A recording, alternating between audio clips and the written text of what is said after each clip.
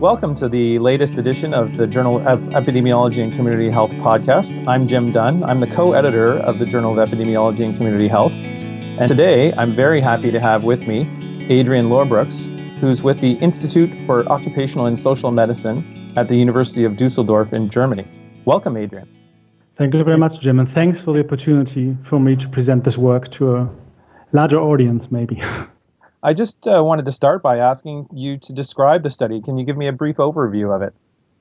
So the study we've been doing is based on a German public use data set, which has collected data in 2009 and 2011 on asthma and on job insecurity. And job insecurity and asthma were both measured in 2009, and what we've seen is that people who rate the probability that they will lose their job within the next 2 years, those who rate this high are at higher risk of reporting asthma 2 years later. So it was 2009, 2011, and that was during the time of the economic crisis. I think that makes this study maybe interesting to the readers, I think. We found then that the risk is increased by 60%. Maybe that's an interesting figure. By 60% of people rated their probability of job loss to be 50%. Mm-hmm. Well, that's a high number, absolutely. So what was already known about perceived job insecurity in health before your study? So there have been some studies on job insecurity and incident disease, some cohort studies that have shown that coronary heart disease maybe, let's say, a consequence of high insecurity, and it has also been found for psychiatric morbidity. And we expanded this now to asthma for the first time, and if you know that there's some studies that have shown that work stress is a risk factor for asthma, it makes even more sense, and that's the gap we're addressing. So some studies for work stress and incident asthma, but actually no study yet on job insecurity in asthma. That was what we tried to do. Terrific. So can you tell me a little more about the panel study that you used as a data source in this study? What other kinds of things are in it, and how long has it been going on, and who funds it? So it's the German Socioeconomic Panel Study, which is it has been initiated in 1984 in Germany, and they have annual interviews. And the major focus of that study has been on research on social sciences and political sciences, so really on income distribution, on living situation. I think there's latest study, living situation of migrants. So, but the health aspects have been added quite recently to that study. So it hasn't been the primary focus of it, but has been added more recently. And I think there's one of the few studies looking at health outcomes in this data set. And I think the nice aspect about it is the very, very long follow-up since '84. And it is hosted at the DIW, Deutsches Institut für Wirtschaftsforschung, where the study is also managed and coordinated. Oh, that's great. That's good to know. That might be a good resource for other researchers. Indeed, yes. I mean, especially the latest years when they started to add the disease questions on chronic disease and work stress, especially, makes sense to have a look maybe for some. Right. And can you tell me what's known about the mechanisms linking something like job insecurity and asthma incidence?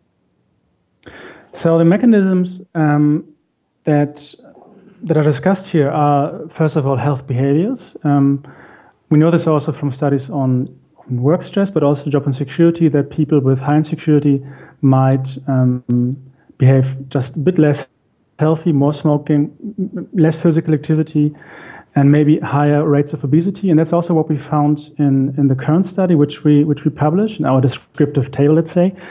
So there's one mechanism, that it's lifestyles, which may later maybe affect physiological processes. In our study, however, lifestyles were not really explaining our finding. We adjusted for them, and there was an association we could observe. So we think it's rather the physiological mechanisms related, of course, to stress responses. So cortisol secretion or parasympathetic activity, which may then affect inflammatory processes that are relevant to asthma. For example, cortisol or let's say chronic stress exposure might lead to the observation that leukocytes or inflammatory cells are just not sensitive to the effects of cortisol, because cortisol should actually dampen the allergic response, but in people with high stress, it may not be the case. It's just people are maybe a bit immune to that kind of dampening or reducing effect. Oh, right. Yes. I mean, there's been evidence before of, downregulation of those kinds of mechanisms. Mm-hmm. And it sounds like actually the physiological response might be on the pathway to the behavioral response as well, right? So if people are experiencing physiological symptoms, it might actually reduce their physical activity, although I realize in your study you didn't find that was a controlling factor. Yeah, I mean, these mechanisms are not really exclusive. They can both also mutually or be effective at the same time. But yeah, as you said, for our study, it's probably not a mediator. And the other studies we've been doing and others, maybe also on work stress and asthma, didn't suggest really much of a mediation effect by health behavior, although it makes sense to think about that from a personal perspective. Sure, yeah. Tell me about the implications of your study for policy and practice, maybe clinical practice, whatever you think might be relevant. Are there decision makers or service providers it might be important for them to take heed of this study? I think for policy, it is a study of interest. I mean, it shows like other studies, and I think there's a study recently or letter published in the Journal of Epidemiology and Community Health about increased suicide rates in Greece during the economic crisis.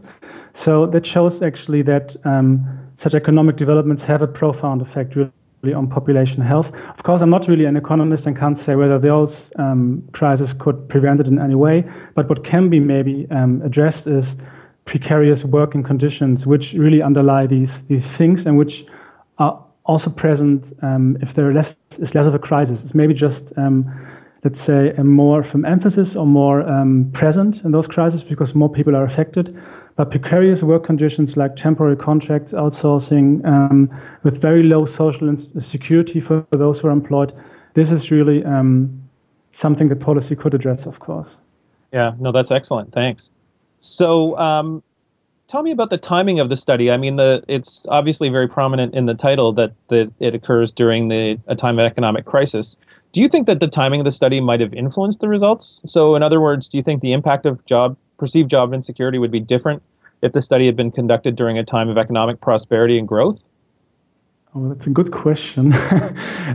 What had happened if it was a different time? So I think, statistically, I could say if people would always rate the same level of insecurity, consistently adjust the ratings during, let's say, a period of economic growth, we might probably have a distribution which is, or actually ratings that are much lower. We would probably have looked at, because now we looked at someone who's rating, or people who rated their insecurity or the probability of losing their job 50% or higher.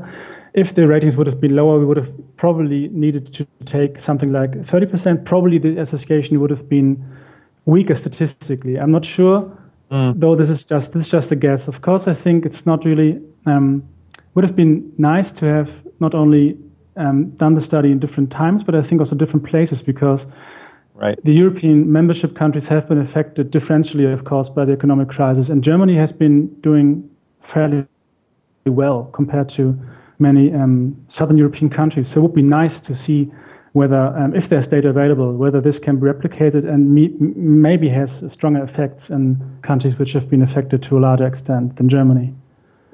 Yeah, well, certainly the burden, I guess, if you like, would be higher in a period of economic crisis. But at any rate, whether the response would be different is another matter for sure. And I suppose partly the subject of speculation, but you did a good job in coming up with some kind of speculation at any rate. So I want to thank you again, Adrian, for being involved in this podcast today. It's a new feature of the Journal of Epidemiology and Community Health, and we're very happy to offer it to our readers. My name's Jim Dunn. I'm the co-editor of the Journal of Epidemiology and Community Health, and we'll hear from you again next time. Thanks, Adrian. Thank you very much.